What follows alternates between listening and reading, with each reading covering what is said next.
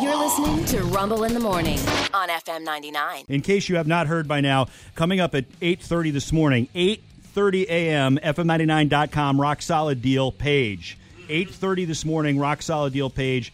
ODU men's and women's basketball, buy one, get one free for the season. Let me explain to you, if you are a basketball fan and you were planning on buying tickets and you haven't yet, you're definitely going to want to buy them this morning at 8:30 because you can get all 16 home games. Yeah. Okay? So if you buy the men's tickets, they're $210, and that is for basically 16 times 2.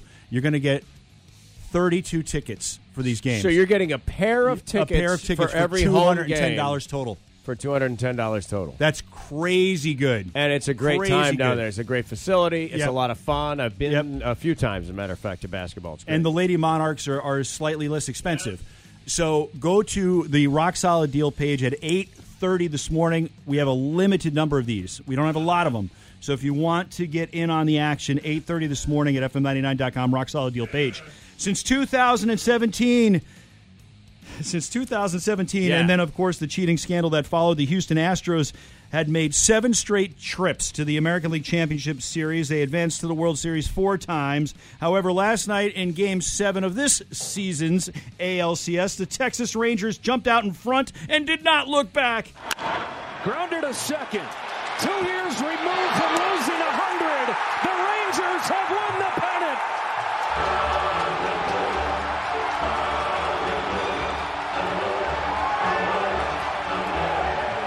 They didn't just win the pennant. They kicked the living crap out of the Astros last night in front of their home fans in Houston. 11-4 was the final. Woo!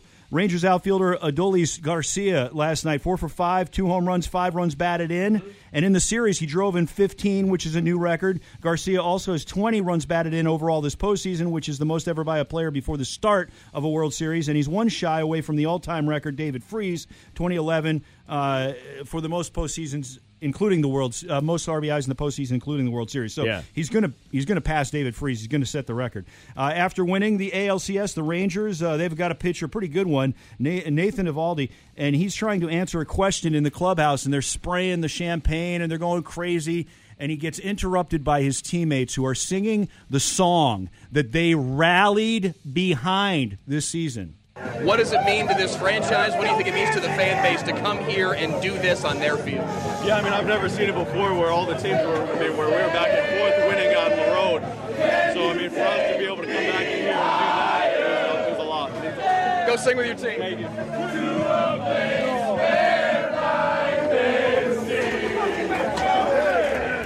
don't get my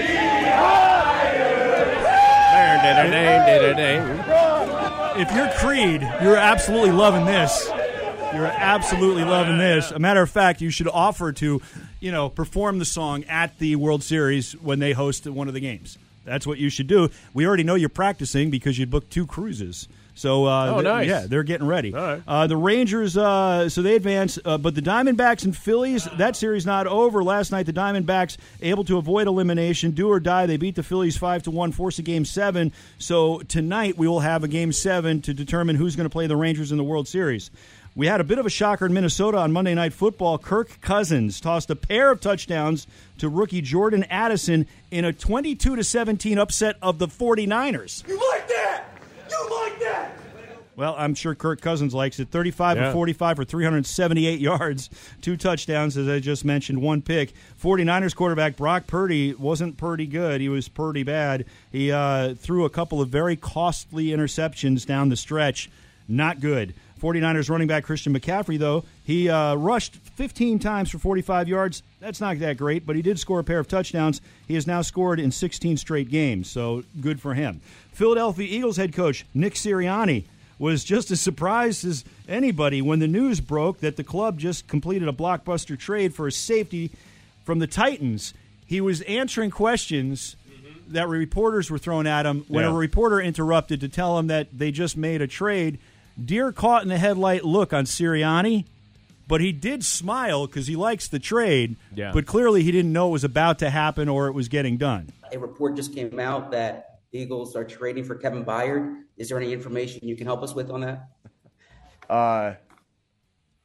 Yeah, not right now. Let me. Okay. Yeah, you read it. So I obviously want to just get with everybody and talk before I say anything. Yeah, before I say anything, I need to know who was traded, what happened here.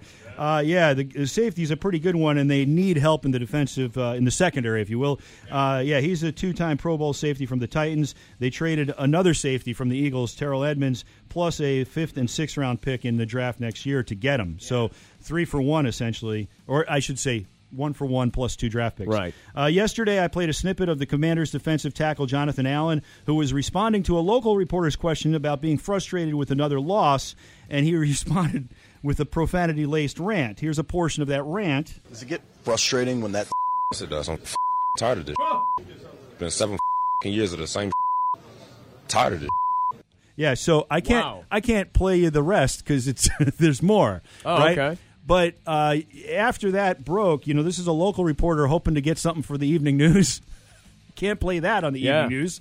Well, here is Ryan Clark on ESPN's Get Up explaining why you can't approach a player that looks like Jonathan Allen and expect to get something you could use on the local news. When you walk up to the dude in the locker room and he got a do-rag with sunglasses and a chain on with the open chest, you finna get some bleeps. You walked into expletives. This man looked like show enough when this started. And he can't hear your question because he got on AirPods. He don't even know the question, y'all. Yeah. This man chose violence. The sheer audacity of the outfit says, I don't give no F's, 0 of them. And if you want to run this on regular, syndicated, network TV, you can't. That's argue. Look at my clothes, sir. Do I look like a man that is concerned with the rules? Oh, man, if you thought that was fantastic. If you thought that was fantastic, a few days ago, Michael Irvin was on with Dan Patrick, and among the topics they talked about was one of Irvin's sons, who apparently is a rapper. He raps under Tut Tarantino. His real name is Elijah Irvin. Okay. But listen, get this out. I swear, if you go on iTunes and listen to him, he raps about some of the hardest stuff in the world. And I say to him, son, you grew up in a 20,000 square foot gated community home. Where does this stuff come from? You know what I mean? All right, here's your fun fact. On this day, fantastic. On this day 10 years ago, years ago, the number one song in the Billboard Hot 100, and it actually spent 9 weeks at number one. Okay. Was I think a one-hit wonder. I don't think she's had anything else. I'm talking about Lord and, of course, Royals. Never be no kidding. Chicken in my blood. It's on a drop some from dust. It's a different kind of buzz. Yep, 9 weeks at number one. Royals. 10 years ago. Number one. Yeah.